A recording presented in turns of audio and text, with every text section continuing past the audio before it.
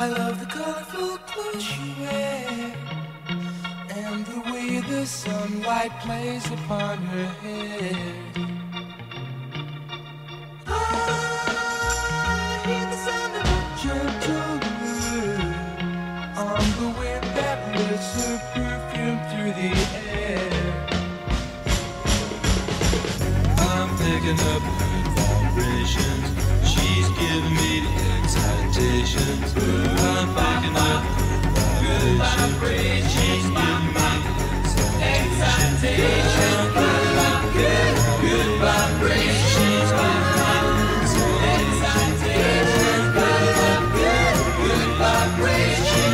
me the excitations. Close my eyes. She's somehow closer now. Softly smile, I know she must be kind. Hey gang, it's John. Thank you for listening to another episode of Book Club.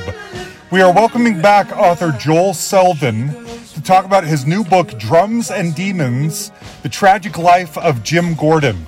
So Joel was on here last year, I think it was, to talk about the reissue of a book, an oral history he did on Sly and the Family Stone. Well, this new book of his, which just came out this weekend, is one of the best music-related books I've ever read. If you know anything about Jim Gordon, he's one of the premier session drum guys of the 60s and 70s. He starts out playing with people like the Everly Brothers, but then he goes on to, he's in Derek and the Dominoes. He's got a co-write on Layla. He plays Good Vibrations, which you're listening to right here. Hundreds of hit songs from that era are passed through Jim Gordon's drums. If you know anything about the story, though, he's also a schizophrenic, and it's wreaking havoc on his life. And eventually, in 1983, he murders his own mother because the voices in his head tell him to, and he spends the rest of his life in prison. In fact, he just died last year. It's really interesting because I came away from this book feeling a lot of sympathy for Jim. It's tempting to say that it's not even his fault because of what a victim he was to the voices in his head. And I start out this interview kind of almost apologizing for feeling that way, but Joel confirms that that's the idea. That's kind of what he wanted you to think by reading the book. The book's in two halves. The first half is basically all of the good stuff, his upbringing and the music career and how he got started. In the second half is when the demons start to take over. It is so tragic. It is so sad and sounds so painful. And the way Joel tells it is incredible. So anyway, it is a fascinating story, and Joel came back on to tell me all about this book. I have a free copy of the book to give away to Patreon supporters. So if you want to be involved in that, just join our Patreon, and it's $2 a month. And then you can be in the running to win the book, which I will announce or tell more about at the end of the show. Okay, here's Joel. Okay, first and foremost, I have to admit, and I don't know if this was at all your intention or anything, but when I finished reading the book, I actually ended up feeling really bad for Jim Gordon because yes, it's all his fault, of course. But he just seemed so tortured by outside sources being schizophrenia in his brain, not the real him, I don't think, that I just ended up feeling kind of sorry for him by the end. Is that weird? I gotta take issue with you. You said that it was his fault. It wasn't his fault. He was mentally ill. And we make a strong and vivid account of how that illness affected him and how he dealt with it for years and years and years, and battled it courageously. Yeah. We also note that he's a recipient of very little help from any community, from the medical community, from the recovery community, from the music community, which doesn't even extend any compassion to this guy. Yeah. So, no, I don't think it's weird at all. I came to feel very powerfully for Jim as I worked on this book. I saw in his troubled heart Yeah, that's it. And I understood what was the turbulence, the turmoil that he lived with. I can only imagine it, and I'm sure my imagination is a very poor substitute for the reality. And reality is the funny word to use about this. But Jim lived in a different world than you and I. Yes, and that's perfectly said. Yeah, when I say it's not his fault, or it is, I don't know who else where else you could place any blame, but it's just so sad. Explain for the readers, the thing that I found so interesting was you detailing the pain associated with the voices. If you don't do what the voices in the head say to do, there is great pain involved. Explain that to us.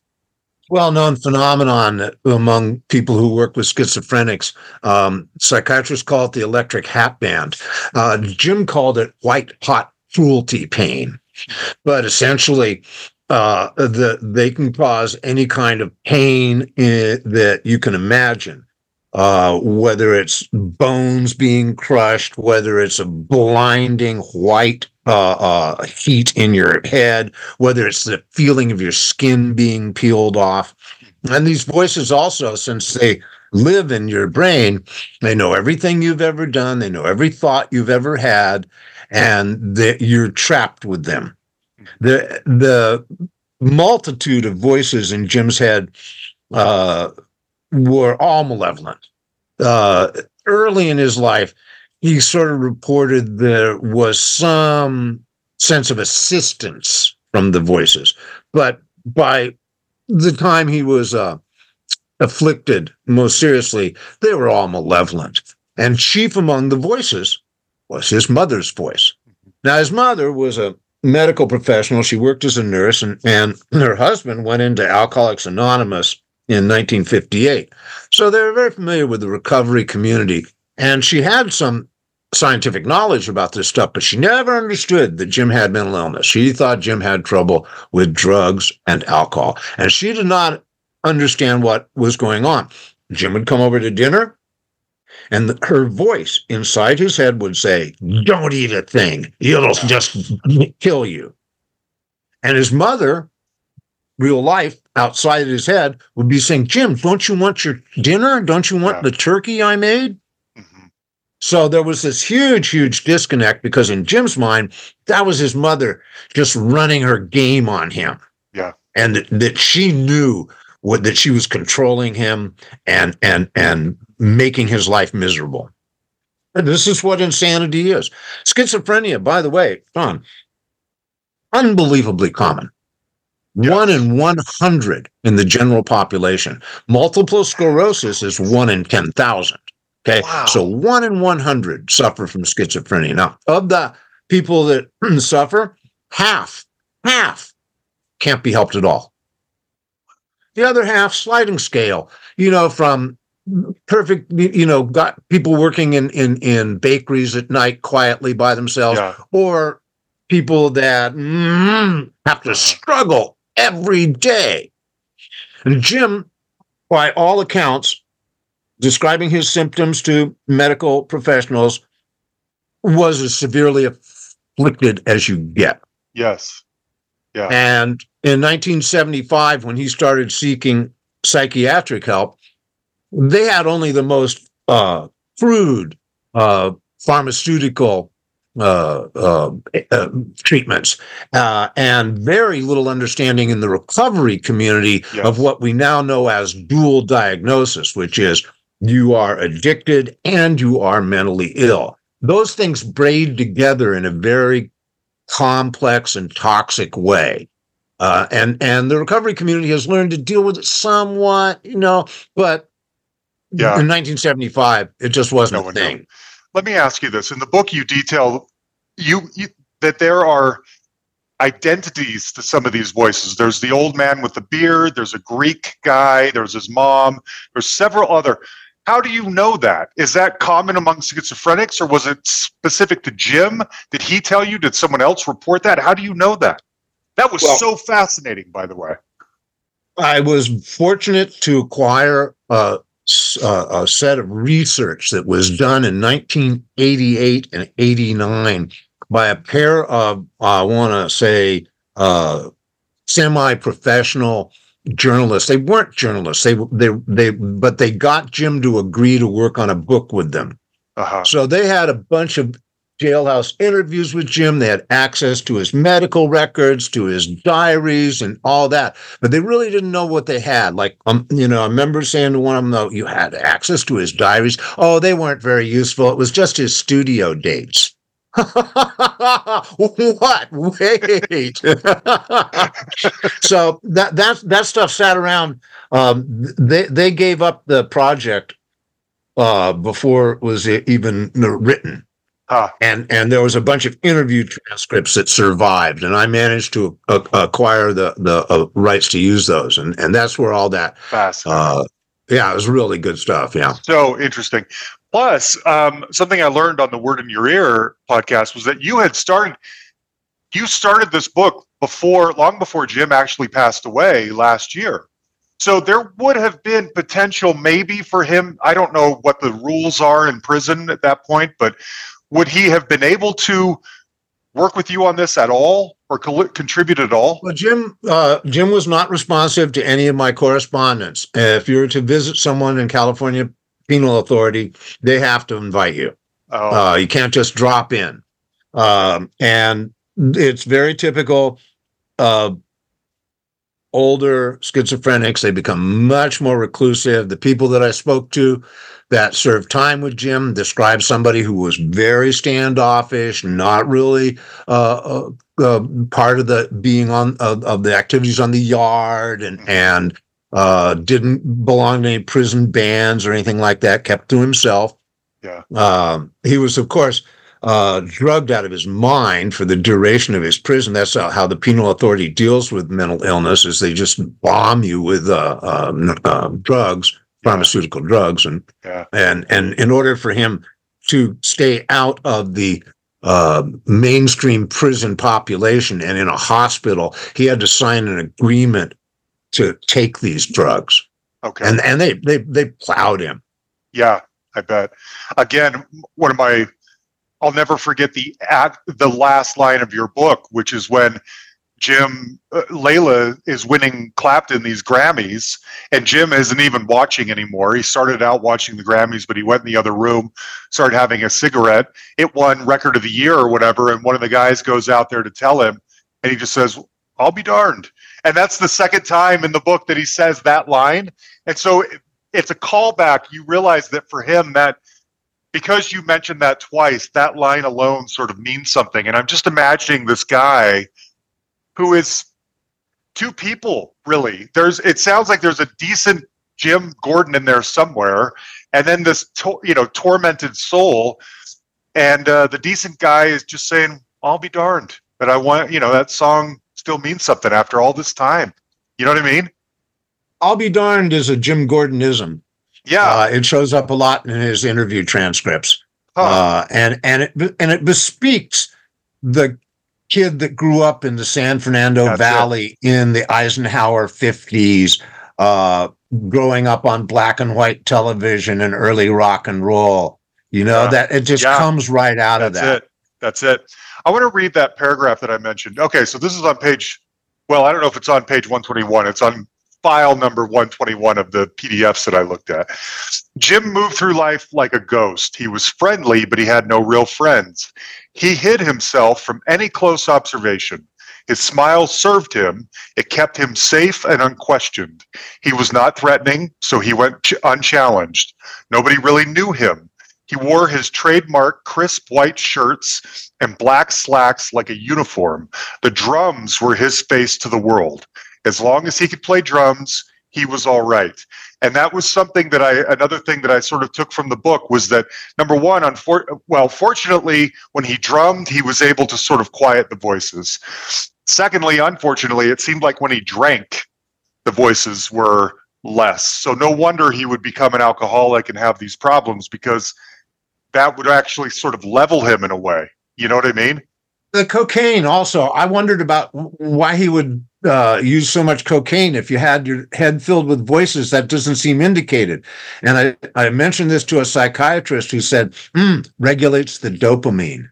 Oh, sure. Okay. That makes sense. So yeah, I'm quite clearly, Jim found that medicating himself with alcohol and illegal drugs was much more effective than the sort of sledgehammer antipsychotics and tranquilizers that the psychiatric community had him. But he took them all. He took all of it.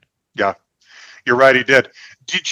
I got the impression that the potential for the schizophrenia, you just touched on this a minute ago, the potential for the schizophrenia was always there. Do you think the drugs that came in during like the Joe Cocker, Mad Dogs and Englishmen period, or maybe even Derek the Dominos, do you think the drugs exacerbated or sped up the process of him? No, you don't. No, I don't at all. And the psychiatrists that I talked to, the medical professionals I talked to, they don't really think that the drugs had anything to do with it. It would create judgment issues and all the sundry personality problems that come with drug and alcohol abuse. But it really it was a parallel track to the mental illness, and it was something that would, I want to say, contour it for Jim. It would definitely help him control the voices and it worked for him, just like the drumming worked. Okay. I'm certain that between the rhythmic entrainment and the report of the drums, that while he played music, he didn't hear voices. Yeah.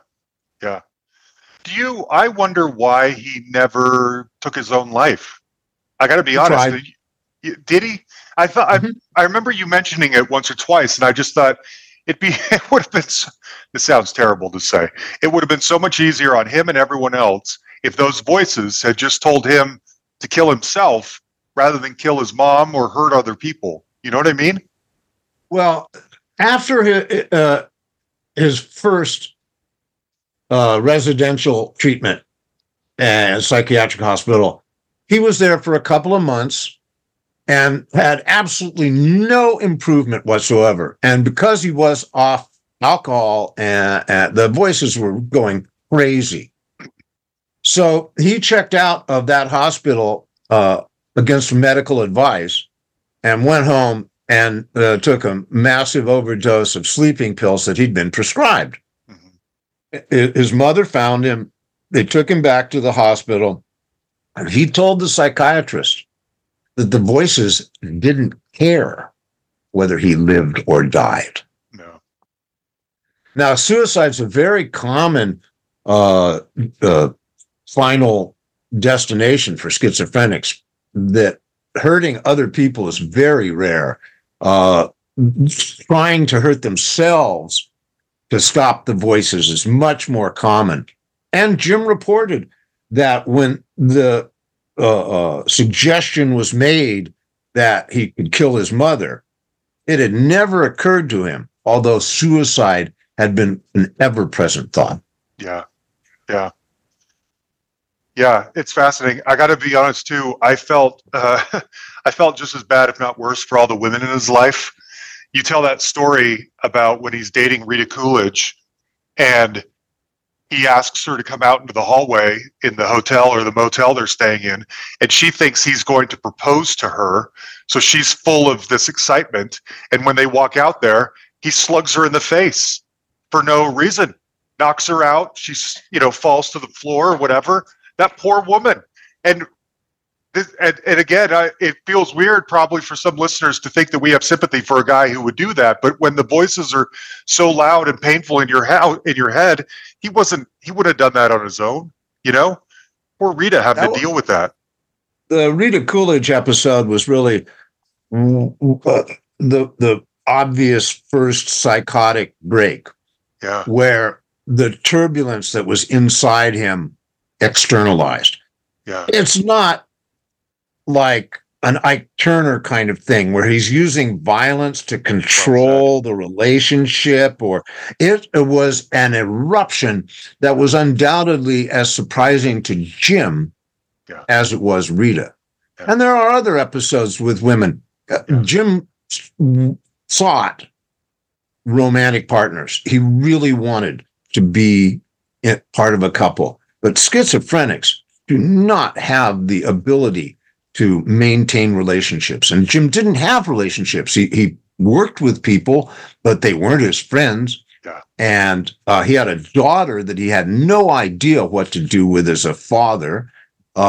He was married twice and had girlfriends all along, but none of these relationships could endure because he didn't have the ability to make human relationships work. Yeah. Yeah. You talk about him beating up Renee, his second wife, right? And you also mentioned I didn't know this, and then I was curious too. He has at one point an affair with Mama Cass. Do you know of any potential violence in that relationship, or did it go okay? It just was a short period of time. There was a Chicago gig, there was a Miami gig, and then there was a few weeks where they were seeing each other in Los Angeles. It wasn't a big deal, the relationship, but it was Mama Cass, man. I know. That's why I wondered. That stuck out to me. Do you have any idea? You probably do, about his finances, because Bobby Whitlock was on here a year and a half ago or something like that, and we were talking about all of this. And Jim, obviously, I didn't know your book was coming, but Bobby made the comment. He said he's got to be the richest man in California penal system or whatever, because because Bobby knows how much money he makes as a co-writer for Layla, and can only imagine what he's not a co-author of Layla, isn't he? Layla is Clapton and Gordon.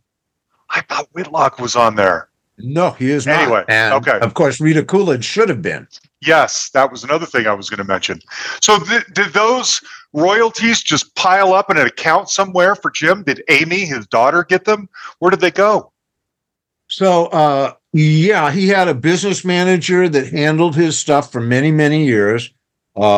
His daughter was so traumatized by this episode, you can't imagine. And she didn't speak of her father. She didn't answer any of his letters. She didn't deal with it for many, many, many years.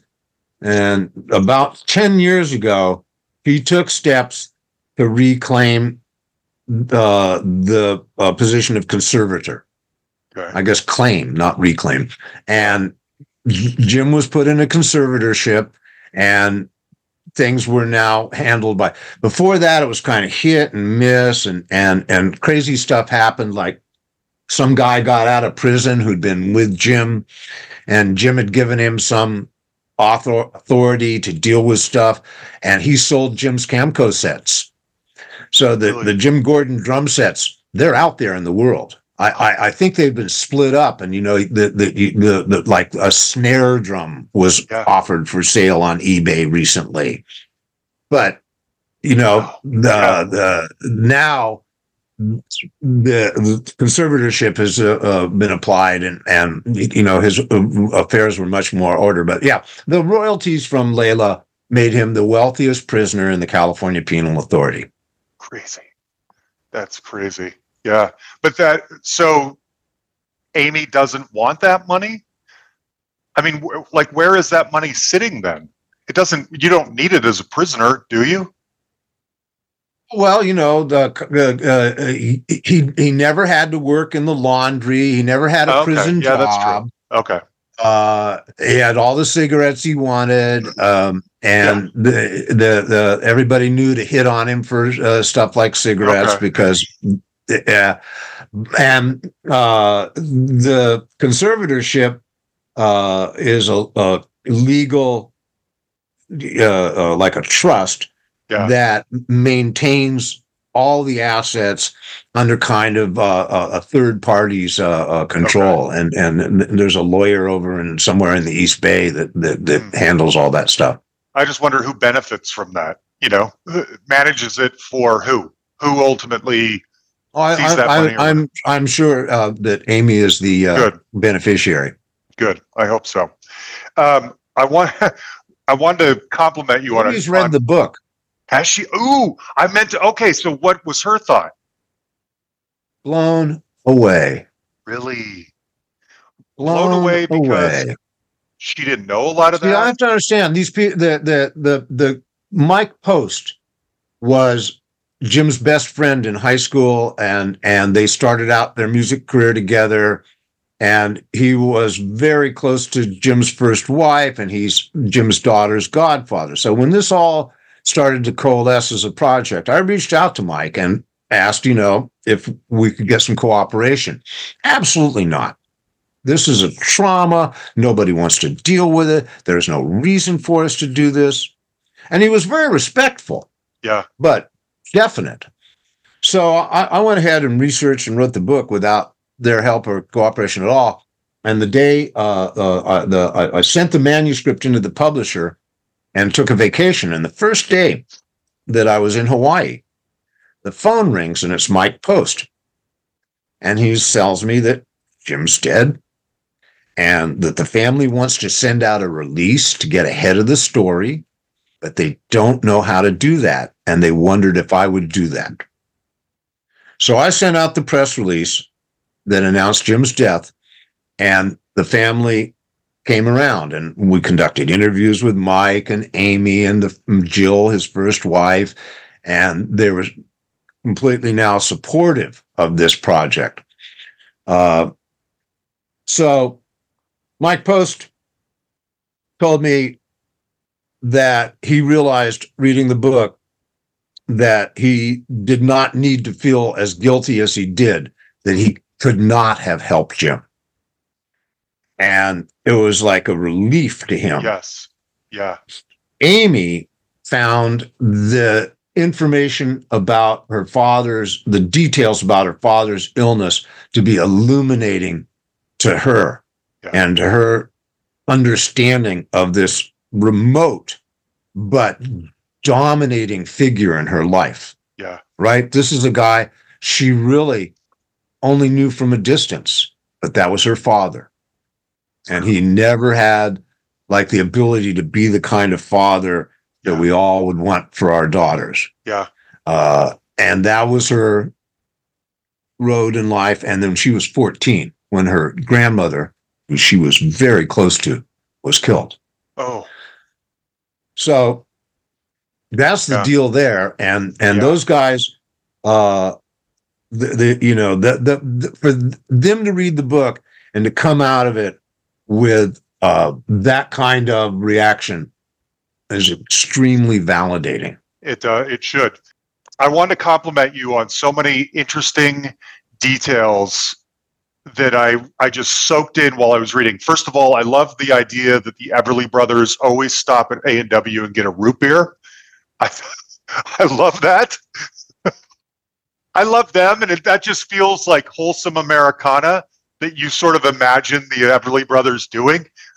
I also thought it was really interesting when you were depicting that tour that they went on in the UK with the Stones and Little Richard, and it being so clear that the Everlys were old news compared to the Stones as being the new hot thing.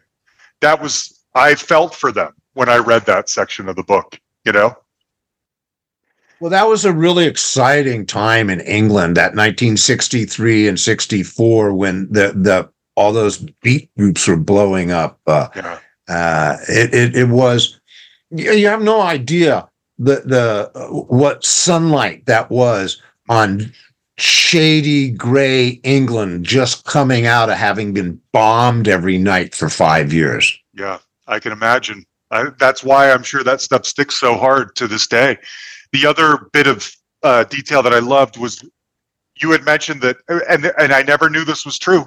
I assume it's true, that Carly Simon and Mick Jagger are singing You're So Vain into the same microphone. Is that right? Yep, that's right. That's amazing. I just assumed that Jagger Mick was sort of slapped on after the fact. Oh, really? That's great. I could see that. And that Carly's why else is he showing up to, sing on a record, That's a good point. Yeah, he's got better things to do unless he thinks he's going to score by the end of this. Maybe he did. I guess we don't know. And then that she's playing the same piano that Paul played Hey Jude on, right? That was a big feature of that studio. Yes. That is such fun detail. I mean, aside, we're talking about all the heavy stuff here. Obviously, it's a heavy story. But the music, it's like a travelogue through the 60s and 70s of great artists, great songs, great sessions that Jim was lucky enough to be involved in. And following that story is a lot of fun. The first half of this book, you even have it in two parts. The first half is all the fun music stuff. So it was really important for me to detail Jim's artistic life. Yeah. He's been treated as a criminal, as a killer, and as a freak. And that's just couldn't be further from the truth. And I want to take issue with you again. He wasn't lucky to be on those records. He was a surgeon. He was a scientist. He was a component of what made hit records in Hollywood. Whether it's Glenn Campbell's Wichita Lineman or Ricky Don't Lose That Number by Steely Dan, Jim is in there contributing to the success of these records in very substantial ways. That was the game. Starting about 1964, 3 sessions a day, 6 days a week, 3 songs a session, 9 to 10 songs a day. Before long, and playing with a lot of the same musicians, before long, you have developed an expertise and a technical ability way beyond what other people have. And the whole pursuit was hit records. Yeah. So that was a scientific thing, and it wasn't luck. Jim was a piece of the hit record making machine, and you can hear it in records like "Grazing in the Grass" by the Friends of Distinction, or "My Maria" by B.W. Stevenson, or how about that "You're So Vain" drum part? You think that had anything to do with that being a big hit record? Totally. I bet it did. Yep. Yeah, you're totally right. Good Vibrations. There's tons of other ones too. One of the things too, going back to You're So Vain, you mentioned that Andy Newmark, who's also a hugely accomplished drummer, wants to be in the room to watch Jim play drums so that he can learn how to do it. Is that right? Andy took the first crack at You're So Vain. He was in Carly's band at that time, and this is the beginning of his career. This is before Fresh and all those things that made his reputation so. And he took the first crack at it. Richard Perry, the producer, brought in a British session player to take the second crack at it, and Jim just happened to be passing through London with the Frank Zappa band and had a night off and got in touch with Richard, and Richard brought him into the studio. Andy was there and asked Jim, could he watch, and sat in the corner of the drum booth for 5 hours, 60 takes. He said, in all that time, Jim never made one mistake. Isn't that crazy? And so many times where he did it in one take or didn't. There's the story of him needing to double his drums. Tom Petty session. Yes. And he does it from memory, just goes in and does it one more time without any problems. So this is what I was saying about Jim's mentality. I mean, his brain was wired to play drums.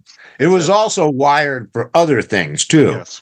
But he understood and had intuitive abilities that just put him in a realm by himself. I mean, I've had drummers explain the Jim style to me. It's like, oh yeah, you retard the beat on the second beat, and then it puts a roll in the rest of the measure. But that doesn't do it, because in order to divide time that accurately, you have to have instincts that are tuned into something way beyond what notation can write. Right. I mean, this is not like hemi, semi, demi quaver. We're talking beyond notation.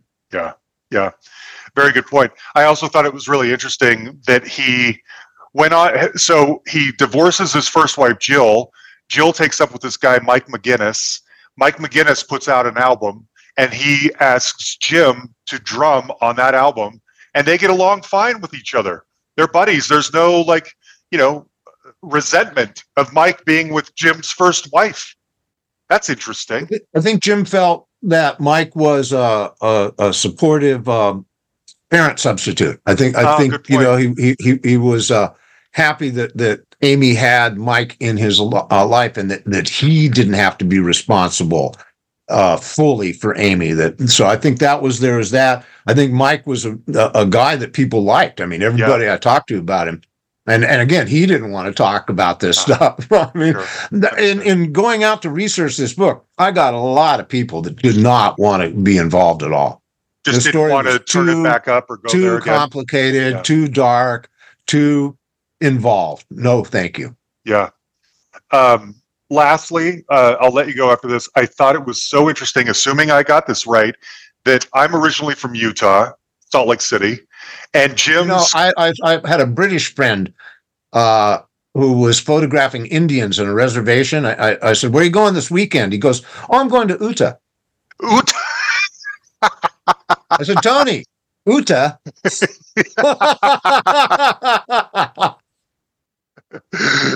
No one calls it that anymore. My family's from Utah. Really? Yeah, my father grew up in Tooele, Utah.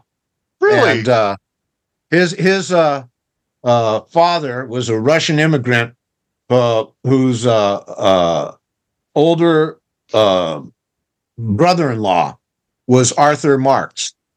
And the men's clothing store in downtown Salt Lake City, it's still there. Arthur Marx. Yeah. Wow. Was your dad LDS? Jewish. Well, that's what I assume. That's why I think this is really interesting. So I'm not talking to one of my cousin's wives, and she grew up LDS. I says, "Do your parents have a problem with you marrying Jews?" And she goes, "They were just happy I stopped dating Catholics." That's great.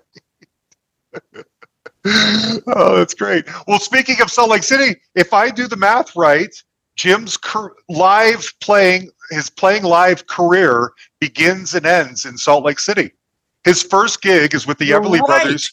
Yes, his first gig is with the Everlys in Salt Lake, and his last is with Hall & Oates in Salt Lake City. Burton Cummings.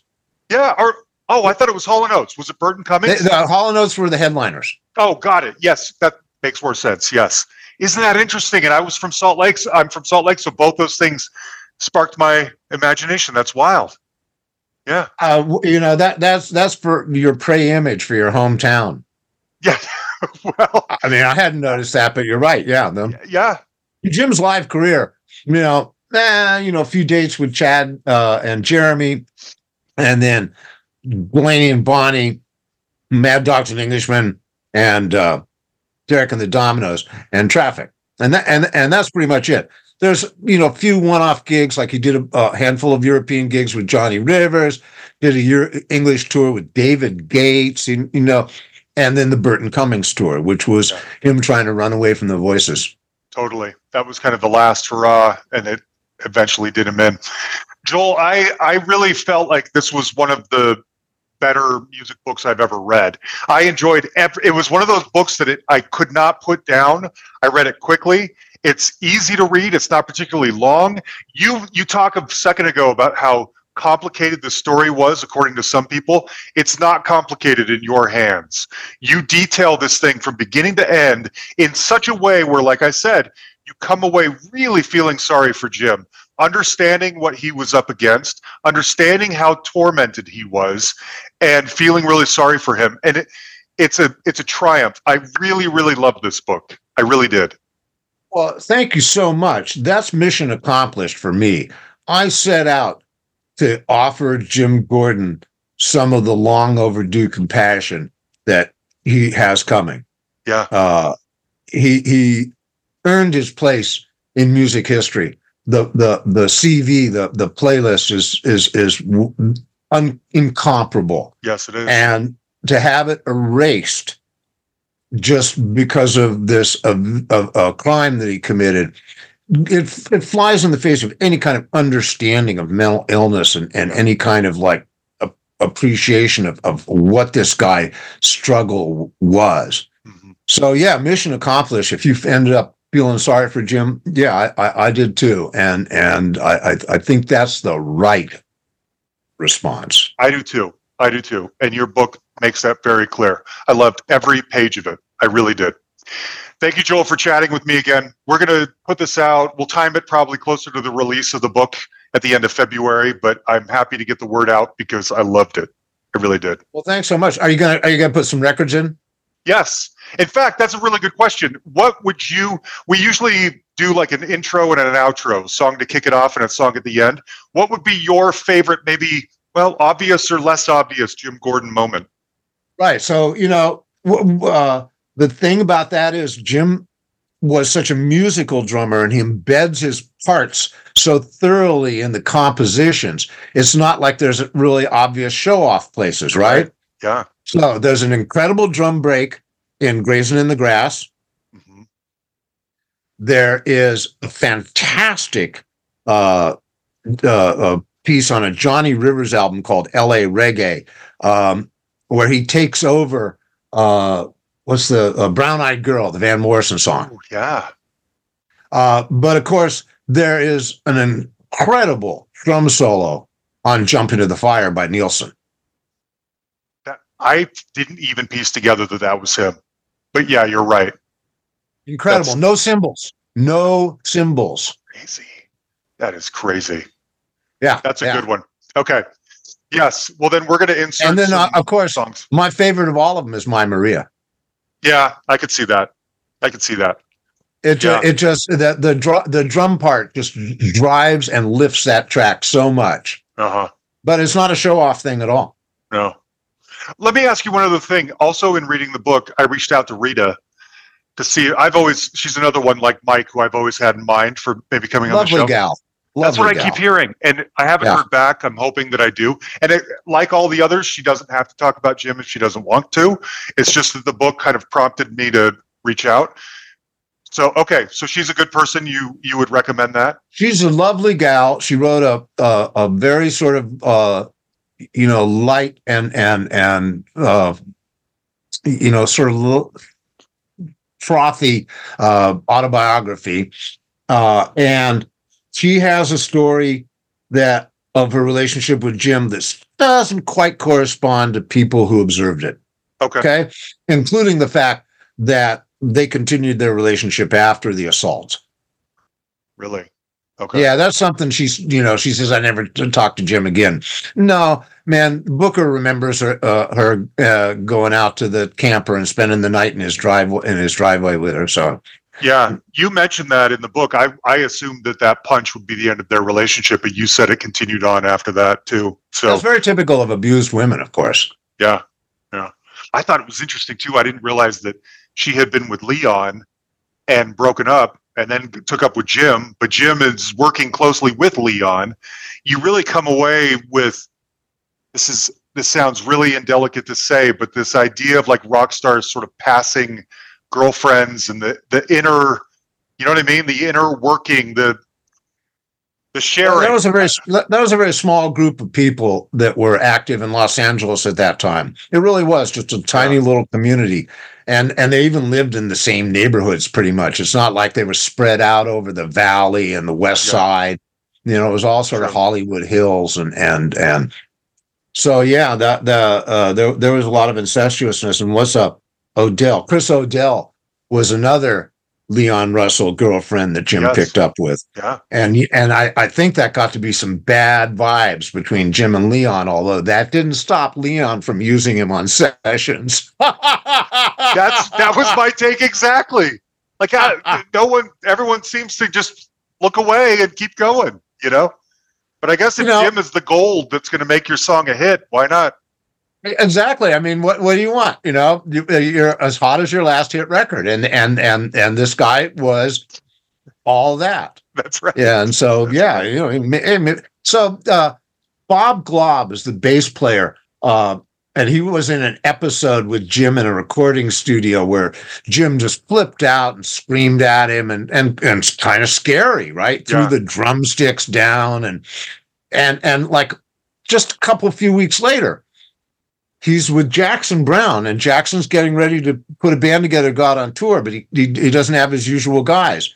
And Glob says, why don't we try Jim Gordon? He's a little crazy, but there's nobody better. That's right. I remember that. And with his conflicted as my feelings are about Eric Clapton these days, I sort of felt sorry for him when he gives Jim this old antique drum as a Christmas present, and Jim opens it and is like, "What am I supposed to do with this?" You know?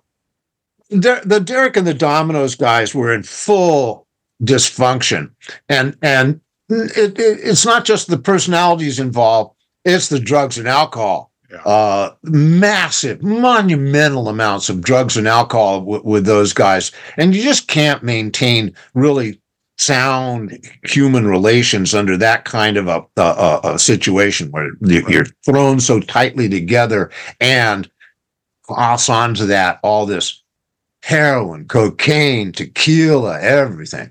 Yeah. So no, those guys were definitely like, in bad shape, and it's clear that as Jim was getting more and more sick, he was keeping it in. I think he felt a lot of shame around this. I know he thought like that he should be able to handle these problems, that he was intelligent and capable, and he should be able to triumph over this stuff, and he couldn't. And that was frustrating, shameful, and he worked really hard at keeping all this inner turmoil under this mask of this genial, compliant, collaborative character. And it would burst out at times, but for the most part, that was what he collected himself to present. Yeah. And that's how he had to deal with the world. But I talk to a lot of people that were on hundreds of sessions with Jim, and I'd say, well, did you ever have dinner with him? No. Did you know he was married? No. Did you know he had a daughter? No. Just in and out. Oh, just this relationship. Dean Parks is saying, "Oh, well, we were busy there." I go, Dean, do you know Michael O'Mardian's wife? He goes, yeah. Have you had dinner with yeah. Yes. I know. It is weird. It is weird that he just didn't. I don't know. It was all. He's like a machine. He was like a psychiatrist. Couldn't get it either. No. He was never diagnosed as schizophrenic until after the crime. Wow. All the psychiatrists who saw him thought he was too high functioning to be severely mentally ill. So, depressive, mood disorder, but nobody even suspected schizophrenia because the guy was so accomplished. Right. It's insane. Well, your book is wonderful. Thanks again, Joel. So we talked to Dean Parks, and I talked to about 20 of those guys that were on those sessions. And they're also interesting because what they do for as professionals is entirely different from what other musicians do. I mean, they don't play their music; they play other people's music, and it's their goal to elevate that, to make their other people's music as excellent as it can be.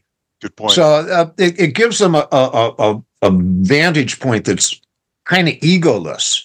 Mm-hmm.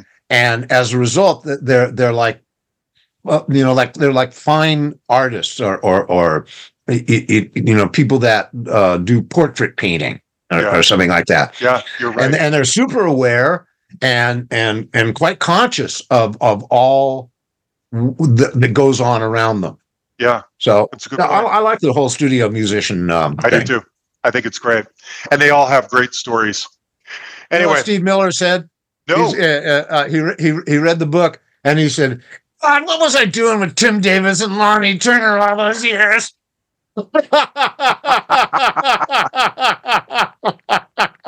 That's hilarious. Oh, right on. All right, thanks, Joel. Have a good one, sir. Thank you. All right, there you have it, Joel Selvin. The book is Drums and Demons, The Tragic Journey of Jim Gordon. And again, like I said, it's one of the best music-related books I think I've ever read. It's an easy read. It's an entertaining read. It's going to make you question some things you think about people who do horrible things like murder other people. It's so enlightening in terms of mental health and what this guy, the demons that he was dealing with throughout his life that brought him to the place that he was. It's odd, I guess, to feel sorry for someone who does such a horrible thing, but when you understand why, it makes more sense. It's a fantastic book. So, like I said, I have an extra copy to give away to a Patreon supporter. If you want to be included in this, join our Patreon if you haven't already. It's $2 a month. And then you can just set it and forget it, and you'll be in the running to win any and all swag that I give away like this. I'm going to post on the Patreon page later this week and pick a winner over the weekend, okay? Anyway, huge thanks as always to Jan the Man Makevich, my right-hand man, for everything. Oh, by the way, this is My Maria that Joel mentioned as being one of his favorite songs. B.W. Stevenson, such a good song. Anyway, thanks, folks. We love you.